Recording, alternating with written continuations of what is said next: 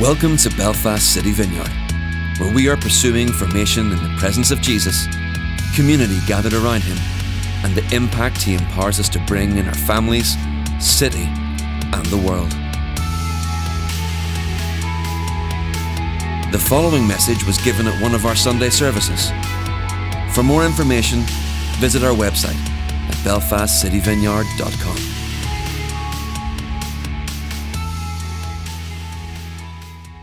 Happy New Year to you. I'll take it. All right, I really dislike it when speakers do the "I couldn't hear you" thing, so I won't do that to you, even though that was a lackluster Happy New Year that you gave. My name's Andy. I'm part of the team here. If you're new with us, it is really great to see you. Love to meet you. Thank you so much for joining with us. I have one more bit of family business to do, so I want to do that before we return to the Gospel of Mark. And so many of you will know this already, but Dave Kernahan, who has served as our worship pastor for a good number of years now, has decided to pursue a change and will be stepping down from his post on the 19th of January. And he's going to be returning to the world of engineering, where he came from before he joined our staff team. And this is hard news because we are losing a loved and valued staff person and worship pastor. But it's also good and healthy news for a couple of reasons that I just want to go into. First, Dave is stepping down from staff, but he's not leaving BCV. He's actually running a camera right back there, right as we speak. And he still wants to serve and be a part of this church and be involved. And so you are still going to get the benefit of his life and presence here and the benefit of his worship leading on a Sunday morning in another context, no doubt. So it's good news on that front. But I just wanted to mention as well, it's also good news because Dave and his wife, Kristen, did a really good job of discerning this next step in their lives in community over time. And it wasn't a quick or rash decision. It wasn't one of those, I think God is saying this to me, and I'm just informing you of that, and everybody's moving on, and we play the God card. It wasn't that at all. They took the time to pray. They took the time to talk together, and then they involved trusted and wise people from BCV and outside of BCV, no doubt, to help them weigh and test and discern, is this the Lord? What is the Lord leading us into in this season? And they discerned that the Lord actually was leading them. And I may be disappointed to be losing Dave as a staff person and worship pastor, but I really respect how they did that. And when we follow the Lord's leading and discern that in community, only good things happen. So I feel like it's good and it's healthy, and a bit disappointing. But there's a family that's going to flourish because they're following the Lord, and we're going to flourish because we're following the Lord as well. So, and it's actually really great and exciting for the Kernahan family as they step into a new season, and we want to be all in on that as people wisely discern God's way for them, and we want to just say how proud of them we are in that. So on the 22nd, which is 2 Sundays from now, we are going to pray for David and for Kristen, and we're going to bless them as part of our service, so don't miss that. We wanted to let you know this week because it was one of those things where it kind of all came to a crescendo in the weeks leading up to Christmas, and then we had Christmas and New Year. We wanted to make sure everybody knew when we were returning back in January here, and in 2 Sundays' time, we'll pray for them. And for those of you who are asking, well, what on earth are we going to do for worship in the short to medium term, Harmony, who is my wife and co-senior pastor, and knows a thing or two about worship, will be adjusting her hours to step into the place of responsibility for worship. And as far as long-term goes, we thought it would be wise to take some time to think and pray and discern what exactly we are supposed to do. And we're about to step into a new building, as Alan was saying. Our needs will have changed, but also, what does it take to do worship and have a worship ministry? That stuff is all going to be really, really different than we've ever experienced it before in the history of our church. And we feel like we might want to see what that looks like first and what the Lord might be saying to us and how he might be leading us. And that's going to take some time and some wise discernment in community. And so the board of directors and our staff team and key leaders felt like it's worth slowing that down and doing that right as much as possible. So that's what we're going to do. So any questions, you can, of course, speak to me or Harmony. And then on the 22nd, we'll be praying for and thanking Dave and praying blessing upon him and his family. But before we do that, would you just give Dave a round of applause?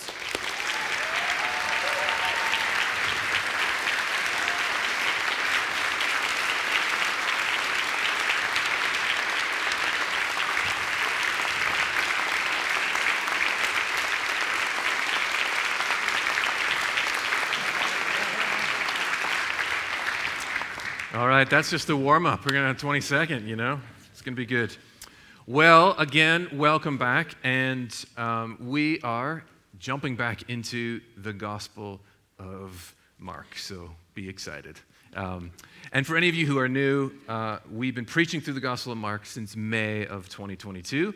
We took a break for Advent and Christmas, and now we're returning to it at a really important point in the book. I'm just going to pause here because I'm standing on the bed of the floor that creaks, and it's going to drive me and other people crazy, so I'm just going to adjust. From our camera crew online, is that okay? Wonderful. I'm getting double thumbs up, so it must be really good. Okay. There, I'll be able to do this now. So we did take a break for Advent and Christmas, and now we're coming back into the Gospel of Mark. And this is a really important section that we're going to be in today and then next Sunday as well. And you've probably heard me say this before, but it's worth kind of, as we're jumping back in, remind ourselves that the Gospels are ancient biographies of Jesus. They are eyewitness accounts that we can trust, but they're also not neutral documents. They are unapologetically trying to persuade us to put our faith in Jesus. And they make real and powerful claims about Jesus that force us to decide how are we going to respond. And you probably remember that Mark begins his gospel, chapter 1, verse 1, like this. He makes a claim just right out of the gate, the beginning of the good news about Jesus, the Messiah, the Son of God. And it's just like, okay, deal with it. That's line number 1, and the rest of the book is we're going to unpack that statement there. And he is trying to persuade us. He's making an announcement. He's not giving advice, okay? And we get to go away and decide for ourselves. And the Gospels, including the Gospel of Mark, are designed to be read over and over and over again, thought through, meditated, puzzled over, that kind of thing. And we have already seen Mark's intricate and intentional repetition of words and phrases and themes and ideas, and we've just seen that lead us deeper and deeper and deeper. Many of you have told me how the Spirit of God has been speaking and ministering to you as you engage with this carefully constructed, intentional work. And before Christmas, we left off with the feeding of the 4,000, which the disciples didn't understand or expect, despite the fact that they had previously seen the feeding of the 5,000 a few chapters before. And Jesus asked them in chapter 8, verse 17, in the middle of this episode, do you still not see? Do you still not understand? And that's a really important link between that section and our section today and next week. And Mark's sophisticated and intricate arrangement of the gospel is going to be on display here. And so today we're going to be in Mark chapter 8, verses 22 to 30. If you have a Bible, if you don't have a Bible, that's okay. The words will be up there. Next week we're going to be in chapter 8, verses 31 to chapter 9, verse 1. And again, these passages are really important. It's the centerpiece of the Gospel of Mark, and it's like a hinge that the gospel turns on. It's a huge transition point, and it's the point where Mark's theme of who is Jesus is answered by Peter, who confesses him to be the Christ or the Messiah or the anointed royal deliverer. But then the whole second half of the gospel forces the disciples and you and me to wrestle with what kind of a deliverer, what kind of a Messiah is this Jesus? And we're going to watch the disciples, many others, and even ourselves go from blindness to partial sight to seeing Jesus clearly as we encounter him at the cross and at his resurrection. And what all that means as we try and follow him in a chaotic and violent and ever-changing world. So let's talk about blindness to sight. Chapter 8, verse 22 tells us that Jesus and the disciples arrive in Bethsaida, which is actually the hometown of three of his disciples, Philip, Andrew, and Peter. And a blind man is brought to Jesus, and the people want Jesus to touch this blind man. And in this miracle that we're about to jump into, there's this emphasis on touch and sight that are really important. And so in verse 23, it tells us that Jesus takes the blind man by the hand and leads him outside the village. He takes him away from the crowd. And maybe you remember us Bible nerds who preach on a Sunday telling you that in Mark's gospel, there's this recurring theme where Jesus takes people away from crowds. He takes them into houses. He takes them out of big groups and into small, intimate groups, sometimes even one-on-one, and he's getting them away from distraction, and he's going to give them revelation about himself, or they're going to receive healing, but he gets them away from the distractions and the doubt and the unbelief of the crowds. And we're still early in the new year. Where do we need to get away from the crowds and the distractions to be with Jesus and to sit before him and to ask him, what are you saying to me for 2023? What are you saying for me for tomorrow? Never mind 2023. And I preached a New Year's Day, Sunday New Year's Day service, and I know all of you tuned in on that day and have memorized it, but we actually in that talk, if you somehow missed it, we asked New Year's questions, a series of questions to get us into the new year. And so if that's an exercise you want to take on and do, you can find it on our website and you can go through all of that. You know, for some of us, as I was meditating on this passage, the situation we are currently in is really, really difficult. And we feel like there's some priorities in our lives that we just can't attend to because we're kind of being constantly taken away or taken out from that. And I just would want to throw this out there as a maybe. Maybe we're interpreting something as interruption. Maybe we're interpreting something as obstacle, keeping us from what we think we should be doing. But what if it's actually Jesus? What if he's taking us by the hand and leading us away from the crowds and the distraction and the sense that we just want to get on with our lives and get going? And what if the things that we're finding really painful and irritating and like an obstacle, what if it's actually Jesus saying, come away with me? Come away with me. I've got some revelation for you.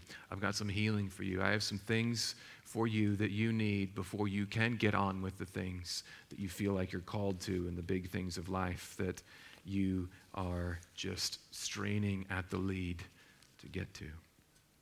Well, as often happens in Mark's gospel, it then gets really weird. And we see that Jesus begins to heal this man, and it says when he had spat on the man's eyes and put his hands on him, Jesus says, do you see anything? And wow, like that's not what you'd expect. And Jesus in Mark's gospel has already healed a man by spitting on his tongue. That was a few chapters ago. But what are we supposed to do with this? I'm going to give you my best shot, okay, of what we're supposed to do with this. Okay, we have to remember where Jesus was due to the machinations of history, right? And the lands that Jesus ministered in was a mishmash of Greek or Hellenistic culture, thanks to a character called Alexander the Great. Then there was Roman culture and ways, which was there, and then, of course, Jewish practice and ways and tradition. And in the ancient world, you have these cultures all mixing together. Healing was like a full contact sport, okay? There was lots of touching and manipulation and incantations and some applications of weird substances, potions, and concoctions. And yes, sometimes including spit. And that would be more in a Greek context. That would not have been that unusual. Okay? But in a Jewish context, spit was considered unclean as our most bodily excretions. Now, if somebody came up to you and spat on you, that would be very, very offensive. But in a Jewish context, it would be very offensive and carry this thing of I'm now like unclean. I'm ceremonial, somehow unclean. And so big no-no, right? But what's interesting is as we've seen before with Jesus, things that contaminate, he makes holy. And instead of bringing contamination upon the man, Jesus spitting on him brings healing. And it makes him whole and heals him rather than makes him unclean. But it's still really weird. And don't get any ideas. We're going to pray for some people in a minute. No spitting, okay? I don't care what you think God's telling you. He's not telling you that. Spit on somebody in church. Okay. All right. So in verses 23 to 24, I'm rushing on here. He says, do you see anything? And he looked up and he said, I see people. They look like trees walking about. How's that possible? If he's blind, how could he have known what a tree was or a person was? Well, there's a number of different ways. People or trees could have been described to him. He could have laid his hands on them and felt them. Or he wasn't always blind, but he had become blind, which I think is probably the case. We've got a progressive miracle here that's not mentioned in the other Gospels, so we need to pay attention to it. And it's a healing that happens progressively or in two stages. The first stage is partial healing, and then verse 25 and 26, the man's healed after Jesus touches him again. And why is there like a two-stage thing? I think there's a couple things going on here. First thing I think is going on here is Mark is just honest, right? He's not afraid to say that Jesus had to pray twice. That's the way it happened. So Mark's gospel is, John Mark writing down the preaching, thought, and recollections of Peter. And Peter's never afraid to tell the truth. And it's just, this is how it happened. And, even if it looks a little bad, like Jesus couldn't do it right the first time, they're not afraid to say that in this way.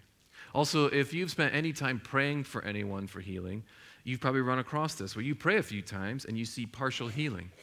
And then you pray again, and lots of times you can see full healing. So to me, it's actually super encouraging. Even Jesus had to pray more than once, so if I have to pray like 20 times, then that's okay. And in the Gospels, we see Jesus healing in lots of different interesting and creative ways. And, we here in the Vineyard, we pray for healing because we see it in the Scriptures. We believe it's something you can learn to do and you can grow in. And if that interests you, one of the big things we want to be in our new space is a house of healing and a house of training. And we would love to train people how to pray for healing. And so if that's something that interests you, we'll be doing lots of that as soon as we can get our little selves over into that building. But also you can start today, because we'll be praying for people for any need they have, physical, emotional, spiritual, so we can actually start today. So what else is going on here besides all of that? Well, the other thing I think is that Mark is showing us something about the understanding of who Jesus is from his central question in chapter 1, verse 1, who Jesus is. In verses 22 to 26 alone, if you read it through in Greek, there are 8 different words for sight or seeing in those verses. 8 different ones, okay? So that's like a big deal. That's something Mark wants us to pay attention to. It doesn't really read that way in English, because to translate those different ones into English, it'd just be really clunky and clumsy. But trust me, it's there. And in the last section, again, the question Jesus had for them is, do you still not see? Are you still blind? That's verse 17 of chapter 8, right?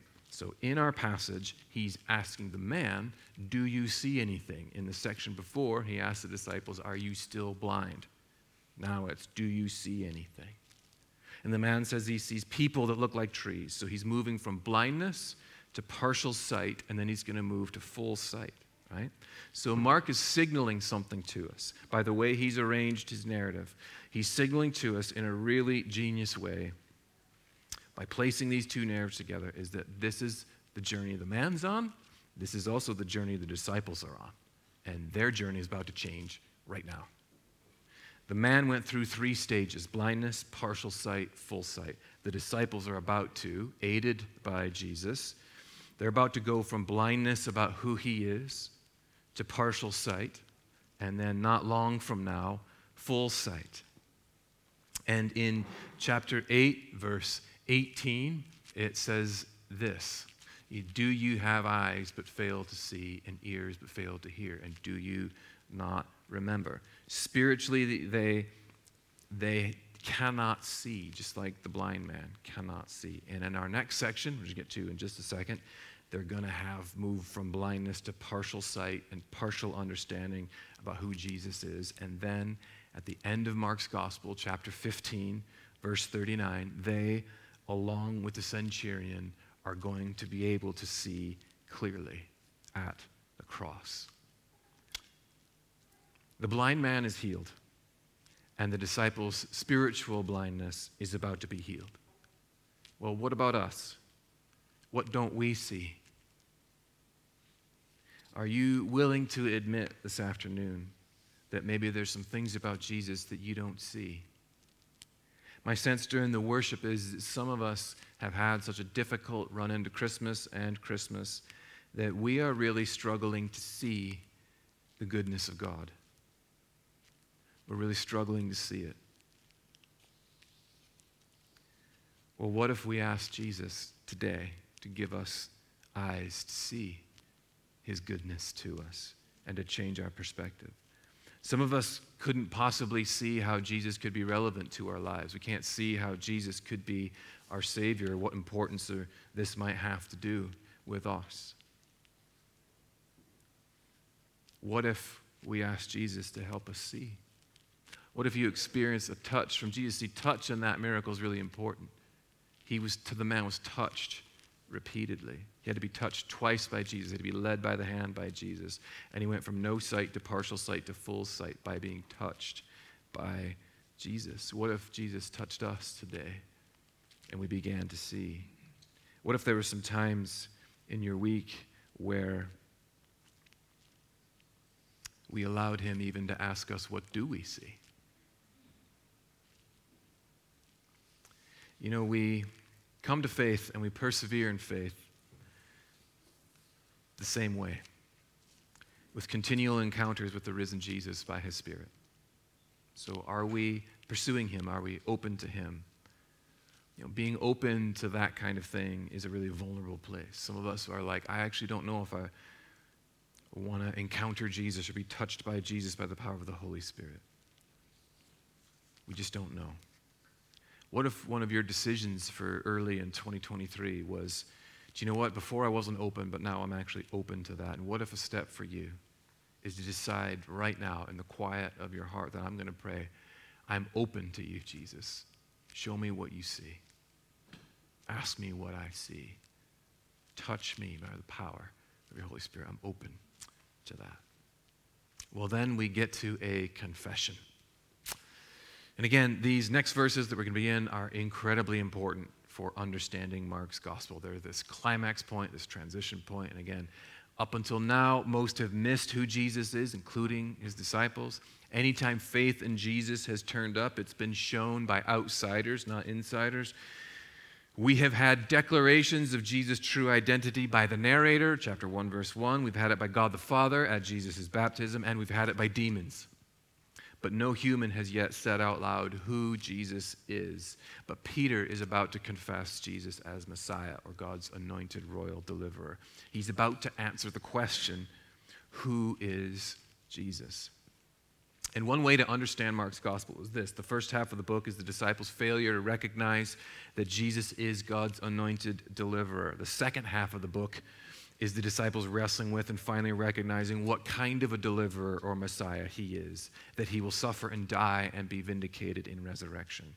And Mark, the Gospel of Mark, it turns on these verses that we're in today and will be in next week, where the disciples confess who he is but begin to wrestle with what that means, that he's a suffering servant, king, Messiah.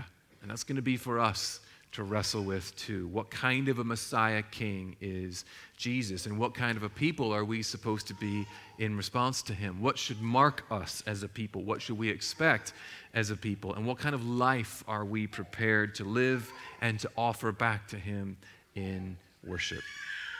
Well, this section opens by telling us that Jesus and his disciples are on the way to villages around Caesarea Philippi. This is 25 miles north of Bethsaida, and it's known for, it's a really strange place actually, because it's on the border of Israel and then Gentile territory, so it's like the borderlands. It's also known for its devotion to the nature god Pan. Herod the Great built a temple to worship Caesar there. It's as far away from Jerusalem as you can get, where the true temple is, and still be in Israel. And it's a center for pagan worship. So it's there that Peter is going to confess and recognize who Jesus actually is. And I think that's on purpose, because sometimes you got to go to really dark places to see the light and the truth. And some of us are in some really dark places. And I'm praying that the light and truth of Jesus begins to shine through powerfully from this moment right now to help us see through the darkness. And then we're going to see in verse 27, it begins in the next couple of chapters, there's a theme of being on the road or on the way. It's mentioned a lot. On the way, he asked them, who do people say that I am? It's going to happen 9 different times in chapters 8 to 12, where it's mentioned on the road or on the way, that kind of thing. And Jesus reveals things, challenges his disciples on the road.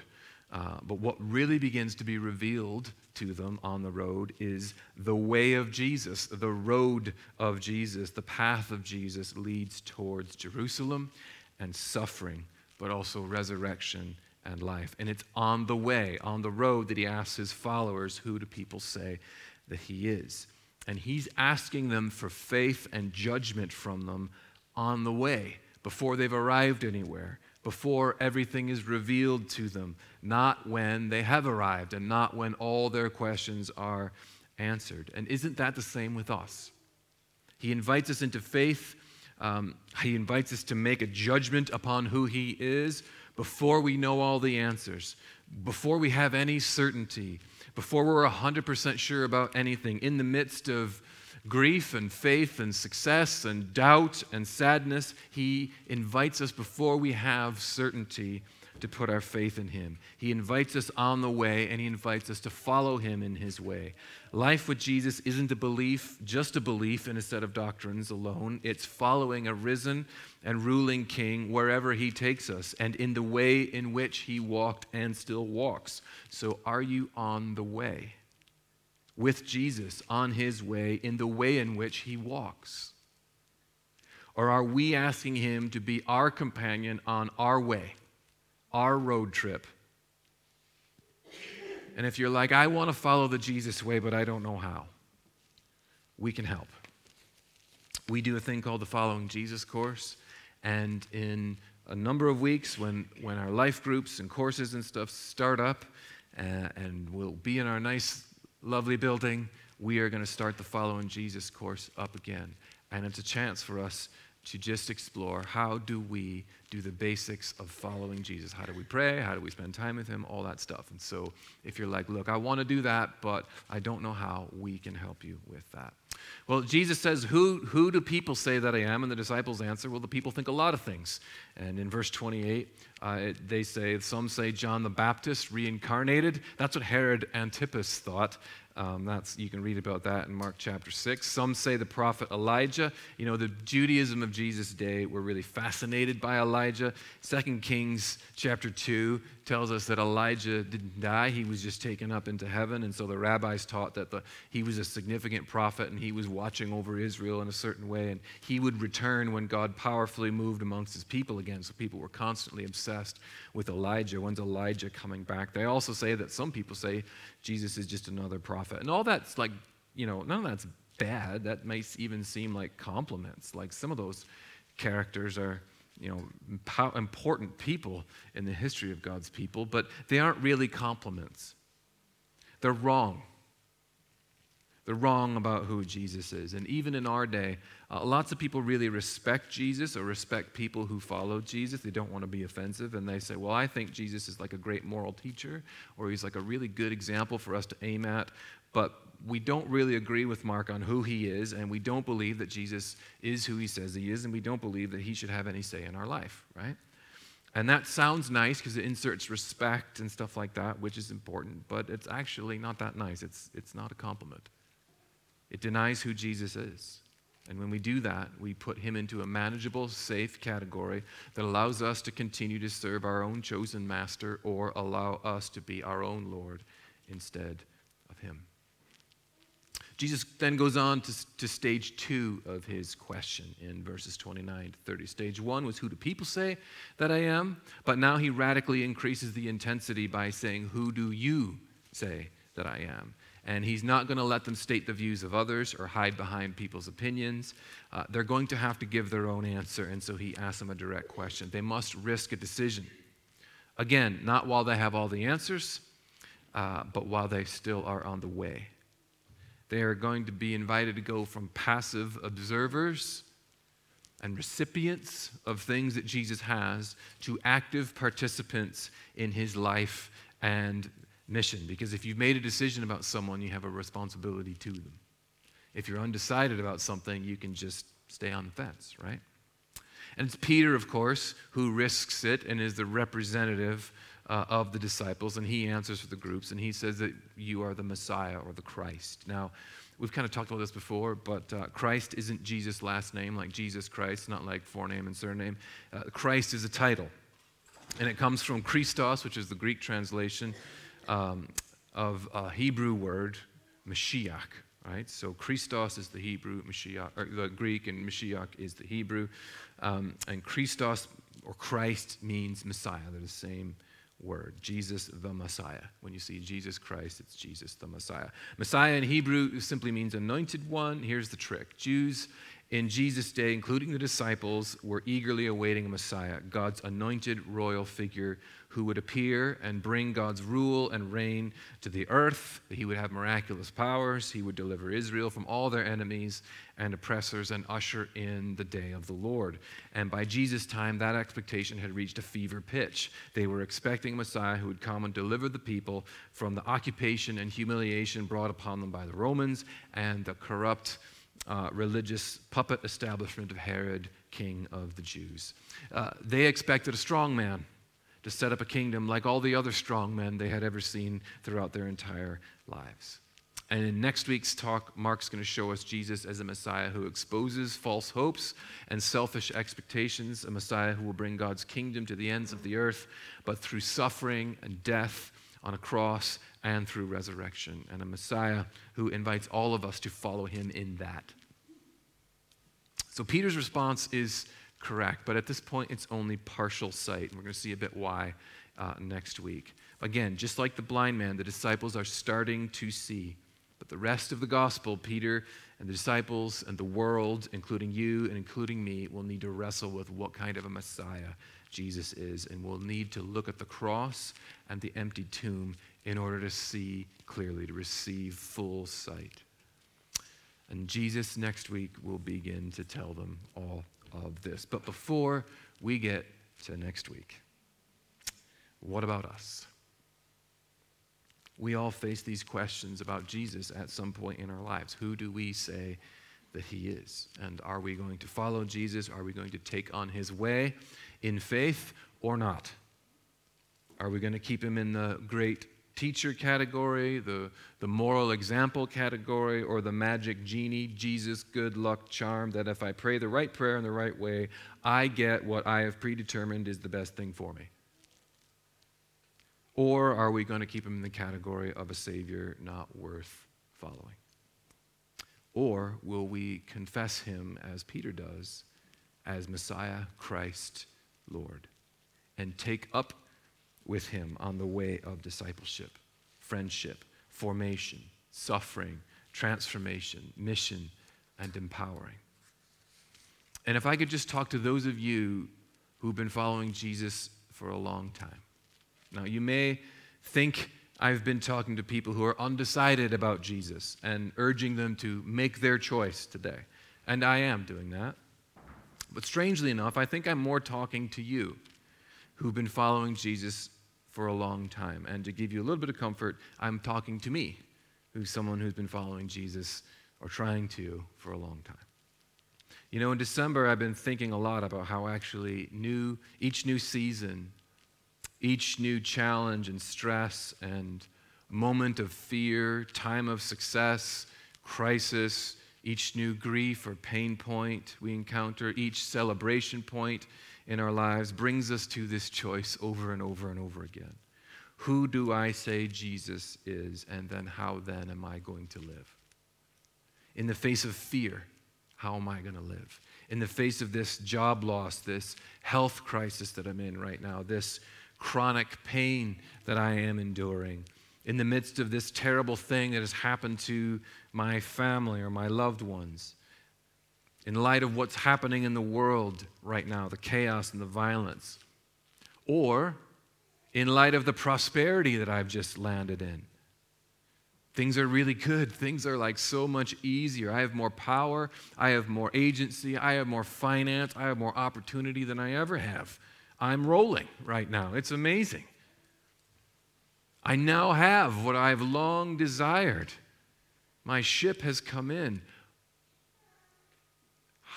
Who do I think Jesus is now? Do I want him? Do I want to follow him in this season? Will I confess him on the way, on these new, unexpected, even unwanted roads that we are now walking? So for those of us who already at some point in our lives have confessed Jesus, and for those who have never confessed Jesus, is it time, early in 2023, to declare something? That Jesus is who Mark is trying to tell us that he is. That he's our Savior, he's our brother, he's our friend, he's the Lord of heaven and earth, he's the Christ, he's the Son of God. No matter what you're facing, he's those things. Do we want to live that way in this new season? And you might be saying, I want to. I see it as the best option. But I feel like I want to start following Jesus, but I fear that I'm going to screw it up. Or somehow I've already screwed it up and I haven't even started. I'm not going to be very good at it. I've sinned too much. I've walked too far away. Or maybe you're just feeling like a failure. You know, I feel like the disciples. I feel like I'm failing every day and twice on Sundays. Maybe you feel like I've walked, there's some distance now between me and Jesus, and I'm just not sure what I think about that. Or I've wanted there to be distance between me and Jesus. I don't think I can do it. Or I'm overwhelmed by my circumstances. Or look, Andy, if you really knew the truth about me, you'd know that I've been letting the side down here in faith for a while.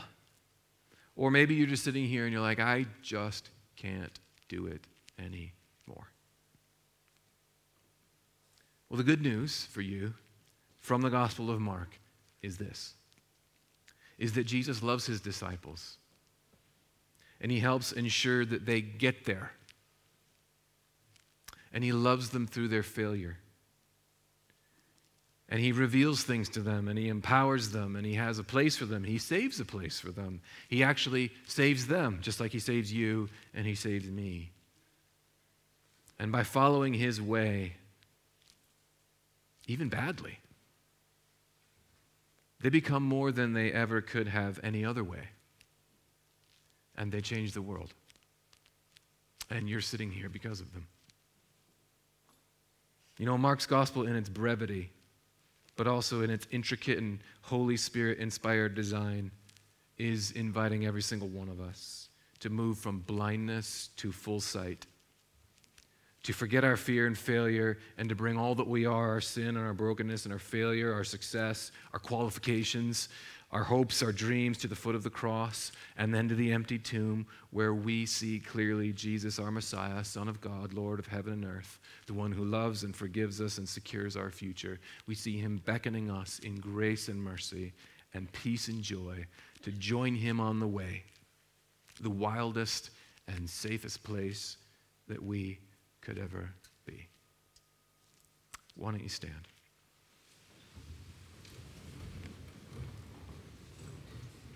Just going to invite the Lord's presence. There'll be a team of people who really would love to pray on you, and again, they won't spit on you. And we would love to pray for any need you have, physical or emotional or spiritual, but I did sense that it's early 2023, and maybe lots of us need to make a decision to come back in. Others of us need to make a decision to come to Jesus for the first time. Some of us feel like we can't see, and so people will bless you and ask Jesus to help you see. Others of you need healing. I didn't get a chance to talk about it, but I wish I would have. That man who was blind had some really good friends.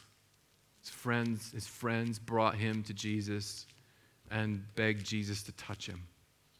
I just had a sense that some of you don't know what to do with some of your friends. You need to bring them to Jesus. So we want to pray for an evangelism anointing on you.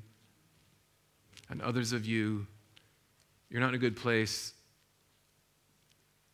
and the friends around you haven't done right by you because they've led you away from Jesus, not towards him. And so you need some new friends. So if any of that or any other need that you could possibly have resonates with you, in just a moment, we're going to pray for you. So Holy Spirit, come.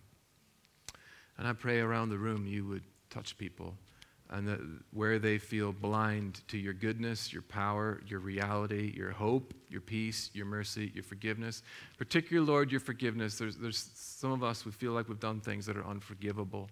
Come and show us the truth of your gospel, that you have paid for those things on the cross, and your resurrection vindicates that you are the Son of God, the Christ, and that those sins and death have been trampled over in victory, and you have led a victory party with those subjugated now under your feet.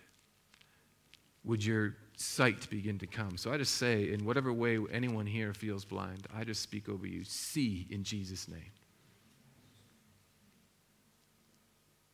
Particularly see that Jesus is the most relevant, compelling, and powerful person who ever walked the face of the earth.